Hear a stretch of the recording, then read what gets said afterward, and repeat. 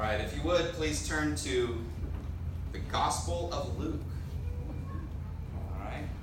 Kind of feels strange not to say turn to Galatians. We've been, ever since I served as your pastor, we have been going through the book of Galatians, although Easter and Palm Sunday, we did do a couple of different texts there, but we're starting a new sermon series for the rest of the summer, and it's entitled, Won't You Be My Neighbor? And I seriously considered this. I really wanted to come out of that door, take off my coat, put on a sweater, and take these shoes off and put on some slippers. I really wanted to do that. I really think, if you don't know what I'm talking about, Mr. Rogers is who we're thinking of here. There was a program that ran for decades for children, and it was just this man, a very kind and gentle and a very nice man who would just continue to give lessons to children. And there was a children's program. He went to the land of make-believe and talked about just all kinds of different topics, and had this program. What was it called? Mr. Rogers' Neighborhood. Mr. Rogers' Neighborhood, right? And so the sermon series is going to be entitled, Won't You Be My Neighbor? And for the next 4 Sundays, Lord willing, we're going to be looking at the story of the Good Samaritan. And everyone is probably familiar with the story. And I'm going to do something a little unique, and that is that I'm going to preach through this text 4 different times. Okay? And we're going to zero in on a few different principles that kind of come up out of the text. And so this morning we're going to read through the text of Luke chapter 10, 25 through 37. Luke 10, 25 through 37. And we're going to focus in on the question that is asked, Teacher, what must I do to inherit eternal life? So read along with me on the screen or on your copy of Scripture as I read aloud. Luke 10, 25 through 37. Then an expert in the law stood up to test him, saying, Teacher, what must I do to inherit eternal life? What is written in the law? He asked him. How do you read it? He answered, Love the Lord your God with all your heart, with all your soul, with all your strength, and with all your mind, and your neighbor as yourself. You've answered correctly, he told him. Do this, and you will live. But wanting to justify himself, he asked Jesus, And who is my neighbor? Jesus took up the question and said, A man was going down from Jerusalem to Jericho and fell into the hands of robbers. They stripped him, beat him up, and fled, leaving him half dead. A priest happened to be going down that road. When he saw him, he passed by on the other side. In the same way, a Levite, when he arrived at the place and saw him, passed by on the other side. But a Samaritan on his journey came up to him, and when he saw the man, he had compassion. He went over to him and bandaged his wounds, pouring on olive oil and wine. Then he put him on his own animal, brought him to an inn, and took care of him. The next day he took out 2 denarii, gave them to the innkeeper, and said, Take care of him. When I come back, I'll reimburse you for whatever extra you spend. Which of these 3 do you think proved to be a neighbor to the man who fell into the hands of the robbers? The one who showed mercy to him, he said. Then Jesus told him, Go and do the same. Let's just once again bow for a word of prayer. Father, we pray that as we enter into this well-beloved story of the Good Samaritan, we pray, Lord, that you would give us fresh eyes to understand how to apply these truths to our lives. Lord, we pray that you would work against any distractions that may be going on around us, that we would be able to focus in on the text and on the meaning, and Lord, most importantly, not necessarily to focus on the words that I'm speaking, but Lord, that we would be able to focus in on what the Holy Spirit might be saying to each one of us. We pray now, Lord, that you would focus our attention on the text, on this story, on your word, and that you would be glorified as a result. We pray this in Jesus' name. Amen. Amen. As we look at this story, hopefully in a fresh way, my desire is that we would look, first of all, at, as I said, for this week, we're going to be looking at the whole text, and we're going to look at that question, what must I do to inherit eternal life? And so as we go through the story, we're going to find there's three key characters here that we're going to see in the text. We're going to see a good lawyer, a good Samaritan, and a great Savior. So please look with me at Luke chapter 10 as we look at this story together. Now it says there in verse 25 that an expert in the law stood up to test him, saying, "Teacher, what must I do to inherit eternal life?" What must I do to inherit eternal life? And this is the question that every human soul is asking. Okay, maybe they're not asking it directly to Jesus. Maybe they're not asking it out loud. Maybe they're not even conscious of asking it, but we are all asking the question, what can I do?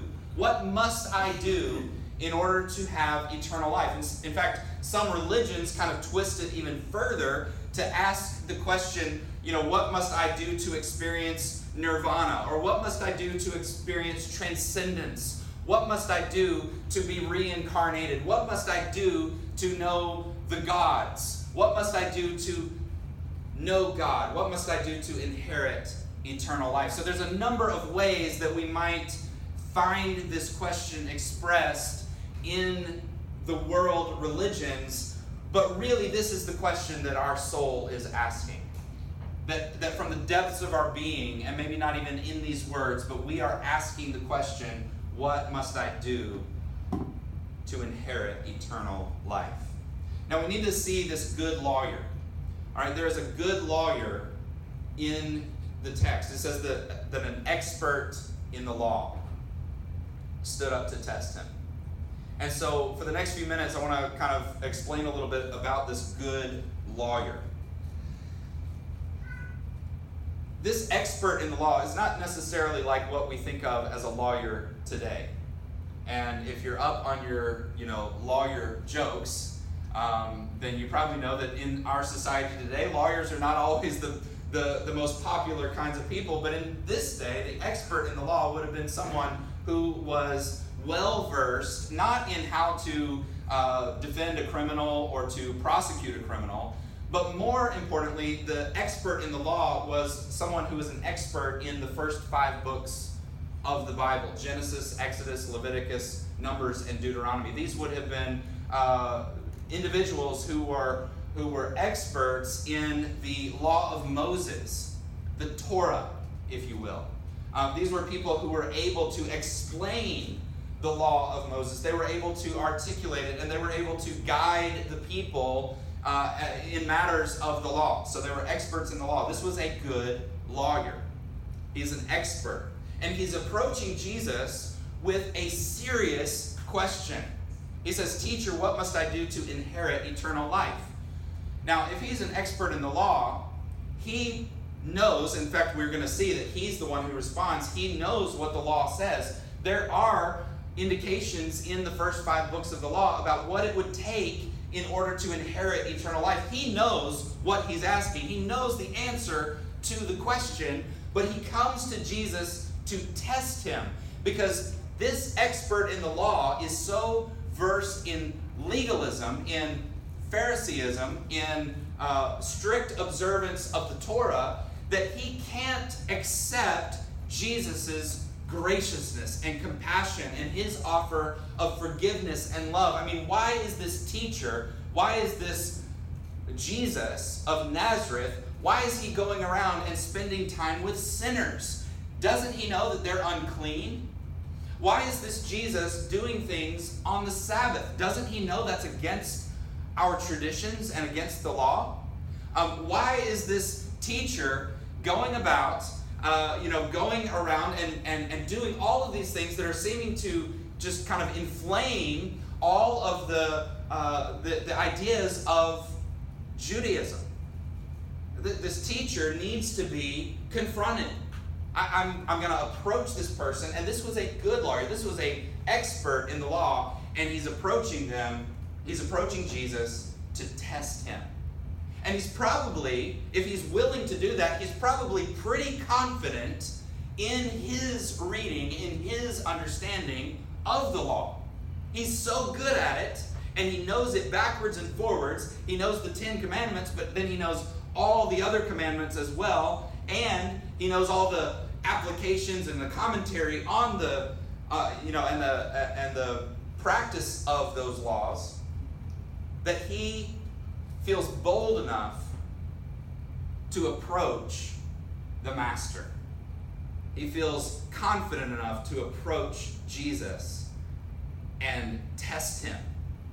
He believes that in a verbal sparring match, that this expert in the law believes that he has the ability to confront Jesus with this question.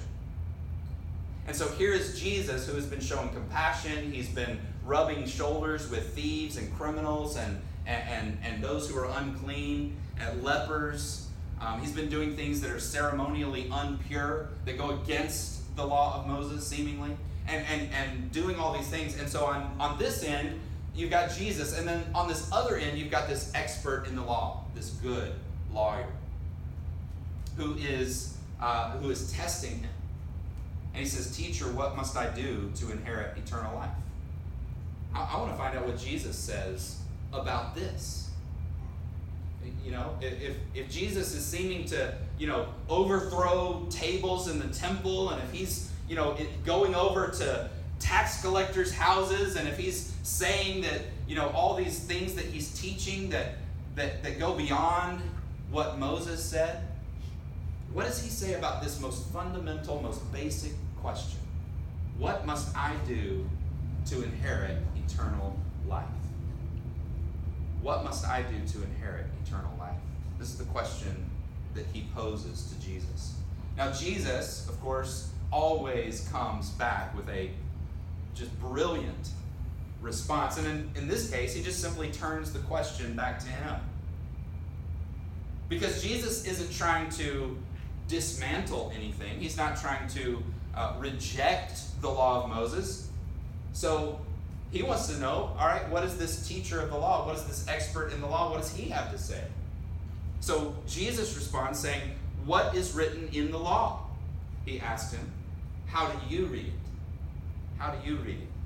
Now, once again, there are dozens, if not hundreds, of commands just in the first 5 books of the Bible. There's all kinds of laws that were moral laws that had to do with God's nature. There were all kinds of civil laws, because this was a theocracy that was basically God was the, we have presidents or kings or things like that. They had God as their ultimate leader, supposedly. And so they had civil laws that God had placed in the Torah, the first 5 books of the Bible, that were supposed to govern their society.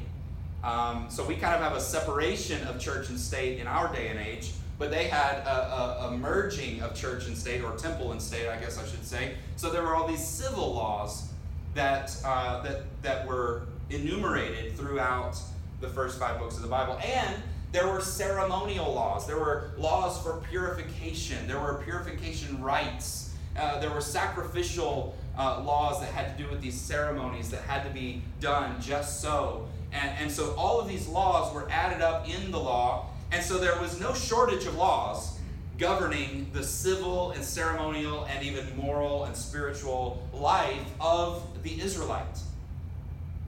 And what Jesus is doing is he's saying to this expert in the law, look, I want you to sum it up. I want you to be able to boil it down and tell me, what do you say there is that is important? What must I do to inherit eternal life? And so he answered, the good lawyer answers, love the Lord your God with all your heart, with all your soul, with all your strength, and with all your mind, and your neighbor as yourself. Now it's interesting, sometimes we confuse this with another instance where Jesus in Matthew and in Mark, Jesus answers. So there are some differences in this story and in another instance where Jesus himself answers the question. And he answers exactly in this way, that it's to love the Lord your God fully and to love your neighbor as yourself.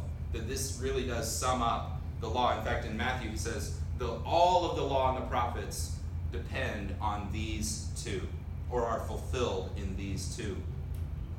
So Jesus has answered in this way on other occasions, but this expert in the law agrees. This expert in the law he's the one answering, and he says, love the Lord your God. I want you to look at this verse 27. Love the Lord your God with all your heart, with all your soul, with all your strength, and with all your mind, and your neighbor as yourself. Now this good lawyer, he knows this is the summation, because every single day, every Jewish family, every Jewish household would recite the Shema, which was in Deuteronomy chapter 6 that we find that. But one phrase of the Shema, which means hear, and it literally starts with, hear, O Israel, the Lord our God, the Lord is one. But the verse 5 of Deuteronomy 6 says, love the Lord your God with all your heart, with all your soul, and with all your strength. And so he knew this. This was something that was recited every single day. In fact, he, as an expert in the law, probably recited this 3 or more times a day. Everyone knew that it could be summed up in loving the Lord your God with all your heart, with all your soul, and with all your strength. And related to it, as Jesus points out on another occasion, and as this expert in the law points out, is that in Leviticus 19:18, there's a command that says, do not take revenge or bear a grudge against members of your community, but love your neighbor as yourself. I am the Lord. Do not take revenge or bear a grudge against members of your community, but love your neighbor as yourself. I am the Lord. And so these were, in fact, that particular command to love your neighbor is threaded all through the book of Deuteronomy in particular. And so this was, normal. This pretty much everyone knew that you needed to love God fully and love your neighbor as yourself. And so here's what Jesus does, and this is brilliant. All right? If you're asking the question, what must I do? All right? What must I do to inherit eternal life? Jesus, without any explanation, without talking about what he will do in the future. We all know that he goes to the cross and dies for us and pays that penalty for us. We're going to talk about that in a minute. But without any other comment, he just simply says to the response, what must I do? And the response is to love God and love your neighbor. He just simply says, you've answered correctly, he told him. Do this, and you will live. All right. You're dismissed. God bless. Right? When you look at just this summary of the law, see, this is boiling down all of the commands, all of the moral and civil and ceremonial laws of the nation of Israel, and that God had given to the people through Moses. When you sum it all up and you say, love the Lord your God, and by the way, he says four times, he says all. Love the Lord your God with all your heart. Let's just stop there. Have any of you done that this week?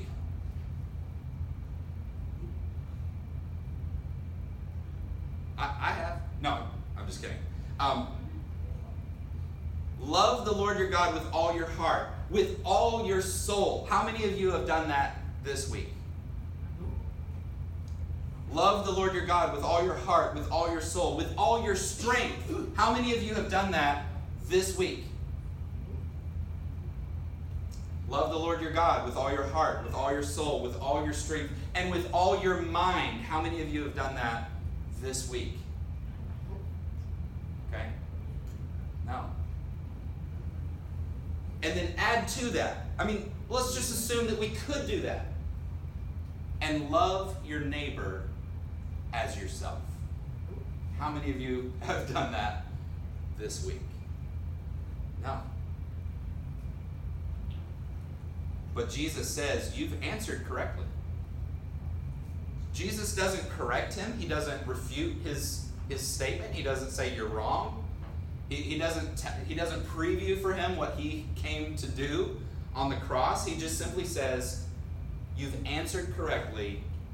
Do this, and you will live.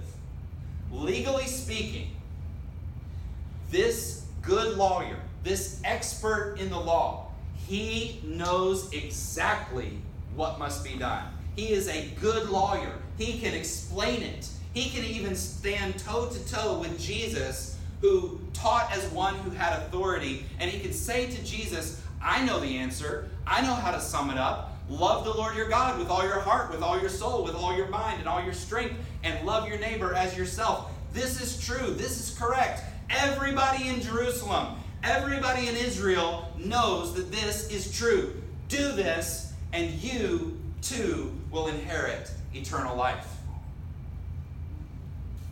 But the bad news is, I haven't done that today. And neither have you.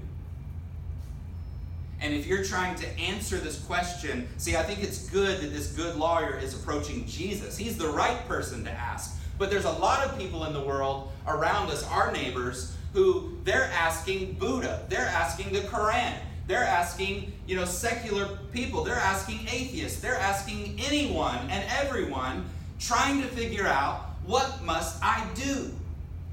And they're coming up empty every single time. See, the answer is correct.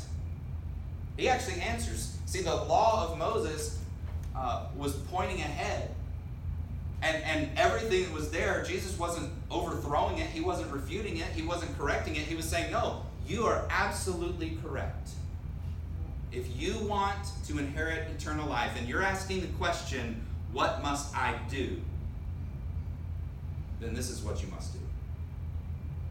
Here's what you must do. From every part of your being, every second of every day,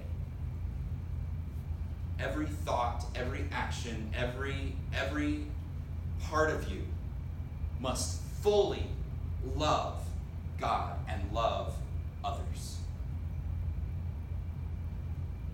And the reality is, we can't do that. But it actually gets worse, because here's what happens is this good lawyer, I think he already realizes that what Jesus has done is he's exposed something in this good lawyer. I think already this expert in the law is realizing by this response, you've answered correctly, do this and you will live. He already knows that Jesus is explaining to him, by asking a question, he's explaining to him that you're not doing this, are you? Now, Jesus didn't ask it that way, but that's probably the sense that this good lawyer began to have is, man, I don't know. I don't know if I'm doing this. I'm one of the best in Israel. I'm an expert in the law. And even I can't love God completely and perfectly and love my neighbor 100%. So it says in verse 29, wanting to justify himself, he asked Jesus, and who is my neighbor? See, here's what the good lawyer is seeking to do. The good lawyer is seeking to justify himself. He wants to say, I want to see if there are some limits as to who is my neighbor. I want to see if I'm able to fulfill this command to love my neighbor as myself.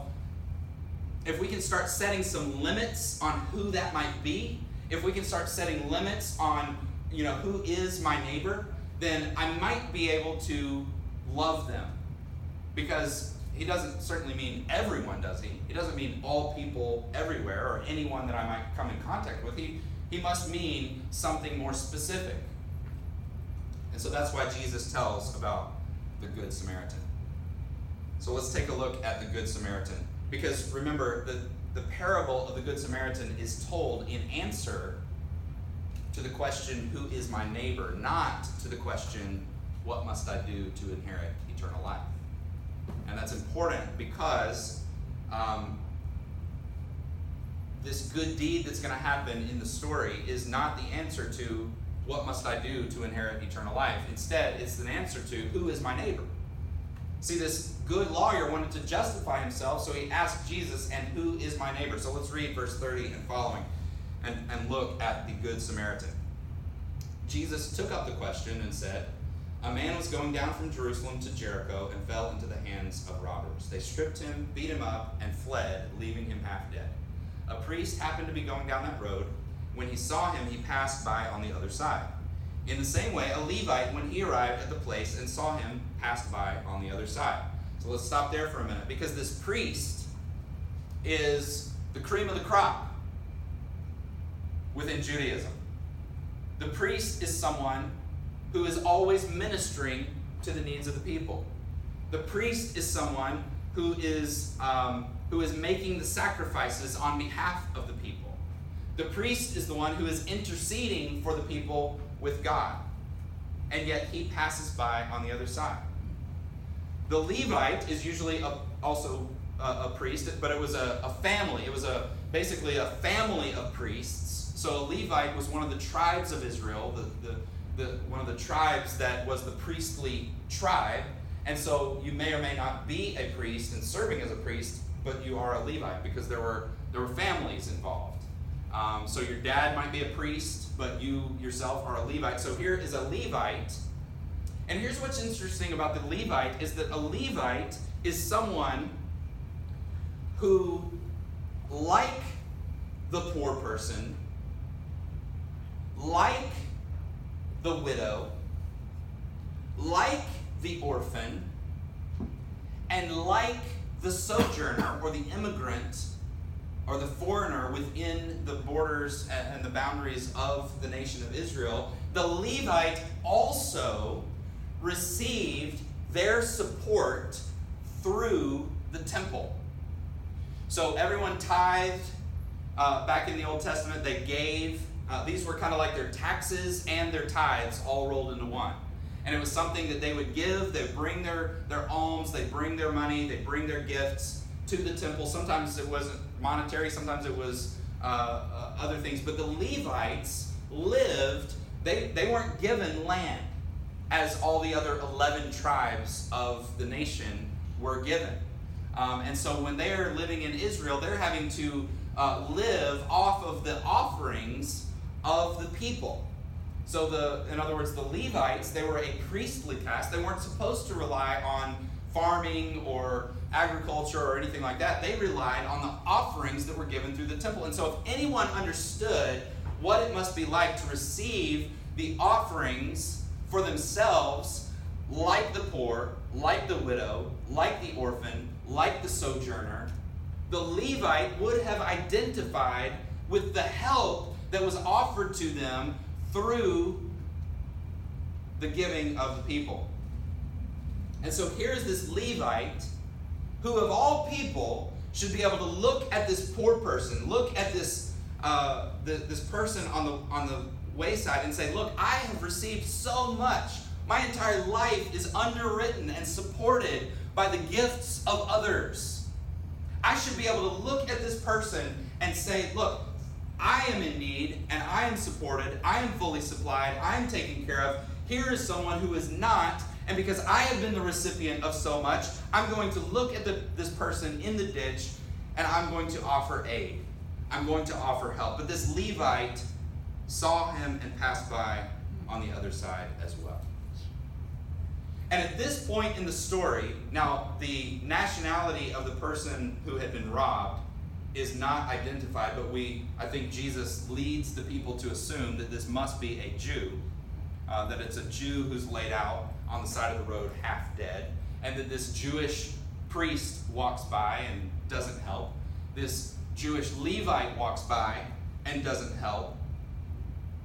And so at this point, you're thinking what Jesus is going to say next is a Jewish layman, a Jewish citizen, just a common average Joe or Jehoshaphat or whatever, just the average person is going to walk by, but it's going to be a Jew is walking by and sees the man. And so it's not just the experts in the law and the Pharisees and the priests and the Levites. It's not just them, but really all of us should be helping. And so that's where you might think that Jesus is going to go. And it had to have been a shock when in verse 33 Jesus says, "But a Samaritan on his journey came up to him, and when he saw the man, he had compassion." Now keep in mind, this is just a story. It's a parable that Jesus gave. So we're not told anything about why this Samaritan was in Jewish territory. We're not told what the nature of his business was, or why he was on a journey through this area, which was a pretty rough area to be in for even a Jew. As you can see, this road from Jericho to Jerusalem was often the scene of bandits and robbers, just Jew on Jew violence. And yet here's this Samaritan. And what we probably don't fully appreciate about the Samaritan is just the kind of animosity that Jews had for Samaritans. And Samaritans had against Jews. And they hated each other. They despised one another. They looked down on each other. They would go, in fact, it's so unusual that this Good Samaritan is on this road, because usually they would go all the way around to get to wherever their destination was. They would go outside of Israel to go around the land of Samaria. That's the way Jews approached it. But then Jesus throws this curveball and he says, "But a Samaritan on his journey came up to him. And when he saw the man, he had compassion. He went over to him and bandaged his wounds, pouring on olive oil and wine. Then he put him on his own animal, brought him to an inn, and took care of him. The next day he took out 2 denarii, gave them to the innkeeper, and said, 'Take care of him. When I come back, I'll reimburse you for whatever extra you spend.'" And there's the story. That's the whole parable. A priest and a Levite, their own countrymen, passed by without showing compassion.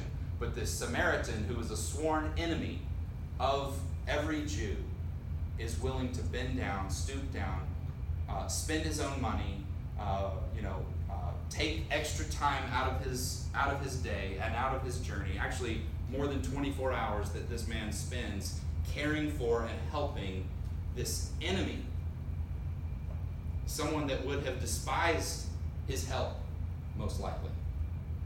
In fact, it would not have been unusual for a Samaritan or a Jew, vice versa, if they were found in this kind of situation, to look at the other person and laugh and gloat and maybe even throw a couple extra stones just to see if, maybe I can speed this death along for this person. They don't deserve any kind of help.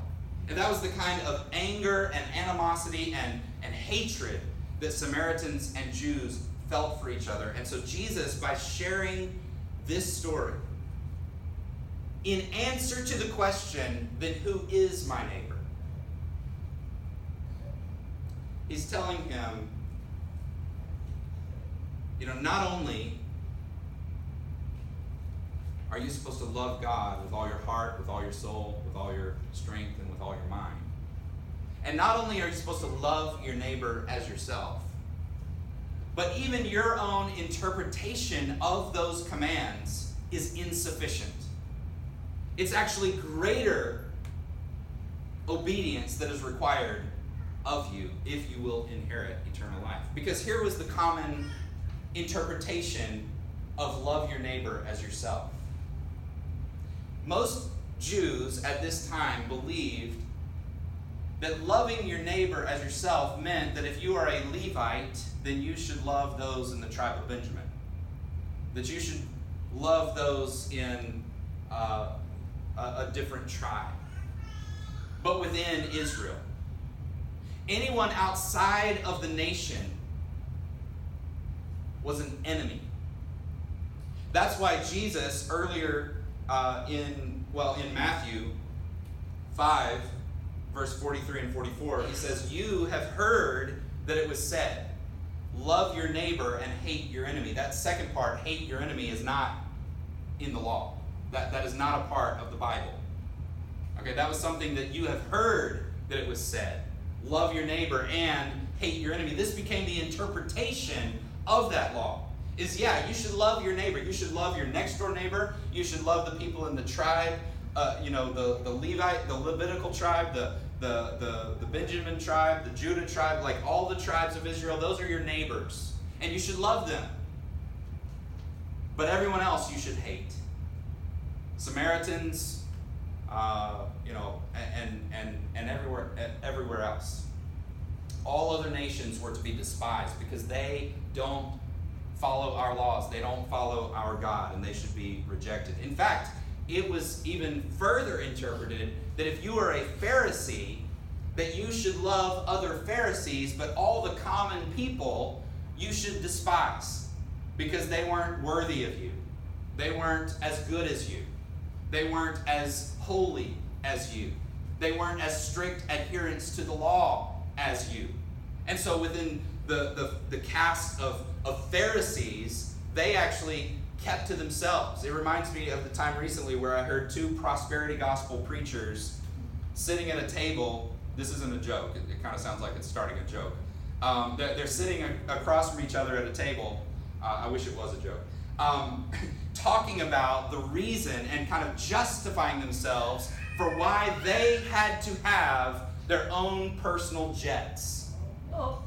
And so they were sitting across the table from each other. I can send you a YouTube clip if you'd like at some point. But they're sitting across the table from each other, and they're just talking. They're having a conversation. The camera's rolling, and they're talking, and they're saying, here's why we need our own private jet to do our ministry. I mean, I'm over here in this part of the world. I'm over here, and I've got to have, and so we've got to have the best of the best of the best of a jet, of an airplane, our own private plane to get us from point A to point B. And their biggest reason was because one of them said, if I ever fly with other people, there's all kinds of demons in there. There's no way I can sit next to someone. And what if the Holy Spirit comes on me and I just have a word from the Lord, and all of a sudden I just want to jump up and shout? I can't do that with all of this oppression surrounding me. I've got to have my own private jet so I can be separate from the regular people. They literally said that out loud on camera, and they believed that justified the excessive purchase of a luxury jet at the expense of those who gave.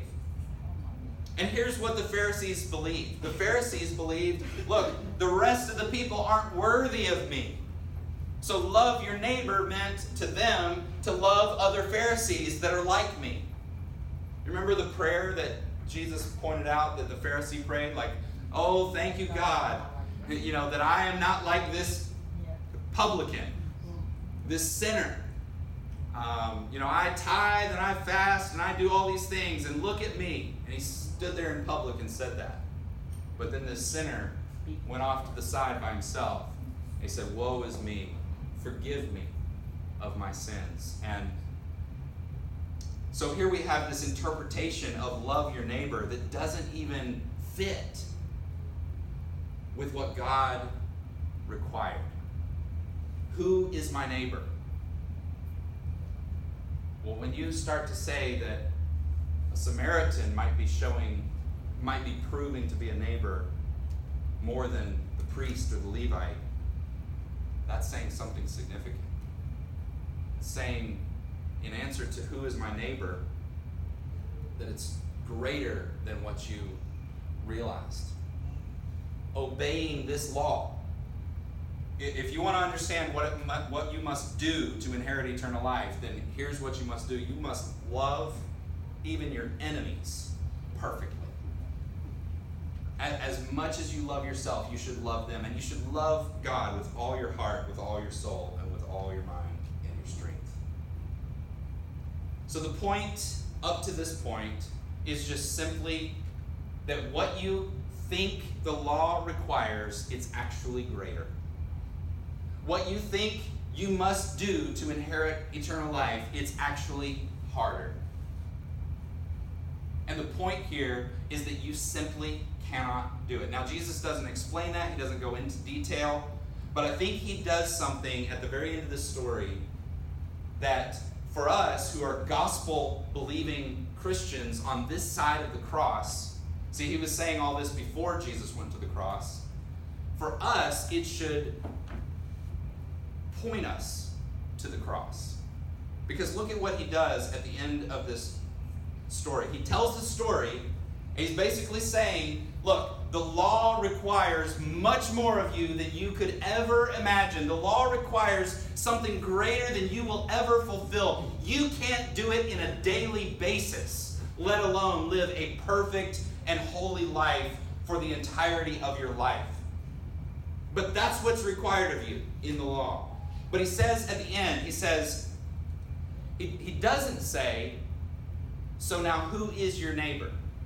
Instead, he says in verse 36, which of these three do you think proved to be a neighbor to the man who fell into the hands of robbers? Which of these three do you think proved to be a neighbor? Jesus flips the question because he wants this good lawyer to see that the parable is placing the teacher of the law in the position not of the one who is the neighbor, who is the good neighbor, but in the one who is in the position of need. The one who is in need of help. The one who is half dead. The one who is almost gone. The one who is in need of someone to come alongside of them and help them. And so we've seen a good lawyer. We've seen a good Samaritan. But in this last phrase where Jesus says, which of these three do you think proved to be a neighbor to the man who fell into the hands of the robbers? The man replies, the one who showed mercy to him. And he said, then Jesus told him, go and do the same. So once again, we're kind of left with a little bit of legalistic, like he's strictly answering the law. In fact, Spurgeon says, the question is legal, and the answer is to the point. But let it never be forgotten that what the law demands of us, the gospel produces in us. And so we cannot fulfill this law. And you cannot fulfill any of the other laws of different religions and different worldviews. You can't do it. You can't inherit eternal life. But we meet in this story a great Savior. We see a great Savior. Not that Jesus himself points this out in this parable. So I want you to understand, right now I'm not explaining the text per se, but I'm explaining the context. In other words, the book of Luke is given to show us that yes, this is what the law requires. And if you could do it perfectly, then yes, you by your merits, you could inherit eternal life, but you can't do it. He's basically saying to this good lawyer, he's saying, look, you are the man in need. You are the one in the ditch. You are the one who is sinful and broken and bruised. And he's pointing ahead, not that he explicitly says this in this parable, but in the rest of the Gospel of Luke, we begin to see the unfolding of Jesus' plan of salvation. And we are in need of a great Savior because our condition is much like this man, except so much worse. It's not a physical condition. In fact, this man had the misfortune of being stripped and beaten and robbed and left half dead. But you and I are all dead in our trespasses and sins. And it wasn't my misfortune. It was my fault. It was my sins that find me in this condition of being lost and hopeless and broken and sin, and bleeding. And my own sinful transgressions stole from me my life, robbed me from the life that I could experience. My rebellion is stripping righteousness away from me. My pride and selfishness are crushing my own soul. And the world can't satisfy me. It's just going to pass by on the other side. World religions can't help me. They're going to pass by on the other side. And so I'm laying there despondent, depressed, dead, doomed in my sins.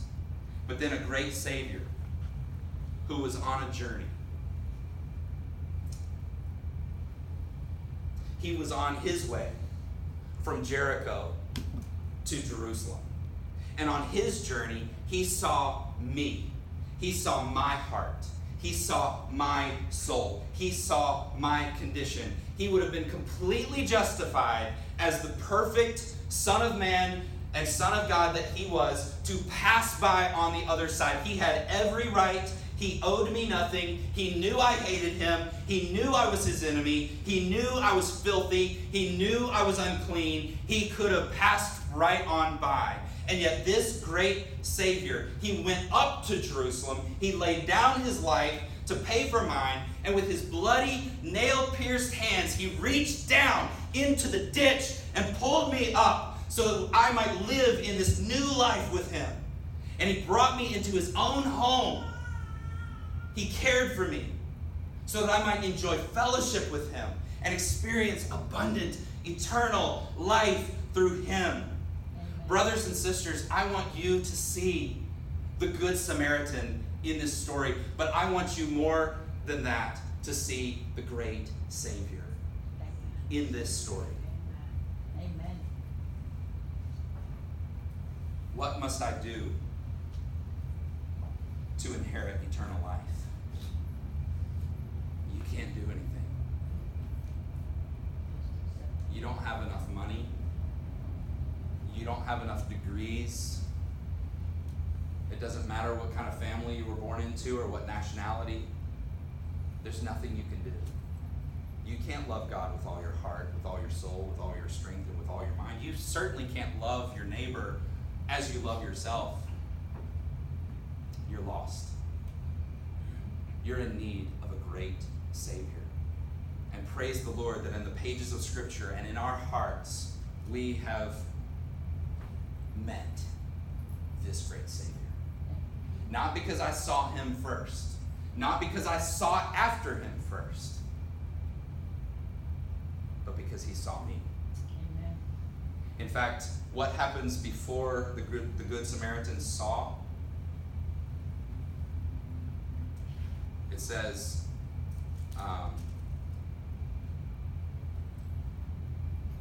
the priest saw and passed by. The Levite saw and passed by, but a Samaritan on his journey came up to him. He came near. And when he saw the man, he had compassion. Jesus is our great Savior. And he has offered his life.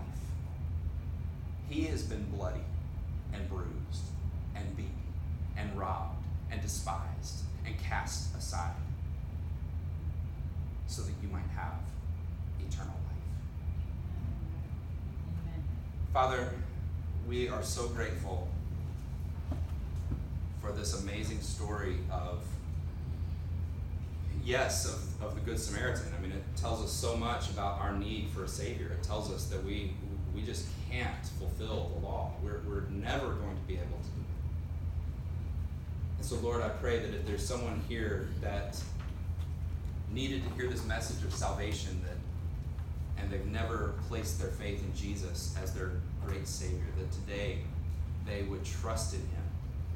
He has offered us so much by dying on a cross for our sins that we're just so blessed to receive this free gift of salvation. And so, Lord, I pray for anyone here who does not know you, that today would be the day of salvation. Lord, for us as believers, Lord, help us to be encouraged that in our weakness and in our brokenness, though this life throws all kinds of challenges at us, we thank you, Lord, that ultimately the greatest good has already been done for us. And so, yes, we walk through the valley of the shadow of death. Yes, there are trials and tribulations in life, but our soul is right with you, because you have accepted the sacrifice that Jesus made, and you have credited to my account. So Lord, let us walk out of this room with gratitude and a desire to go and do likewise, not because we think it's going to earn us salvation or give us an inheritance, which we already have in Christ Jesus, but instead that we would go and do likewise because we're seeking to be more like Jesus, who was compassionate and loving, that we would be merciful because our Heavenly Father is merciful. So Lord, we ask by your Spirit to give us the power to live a life of compassion and mercy and love. It's in Jesus' name we pray.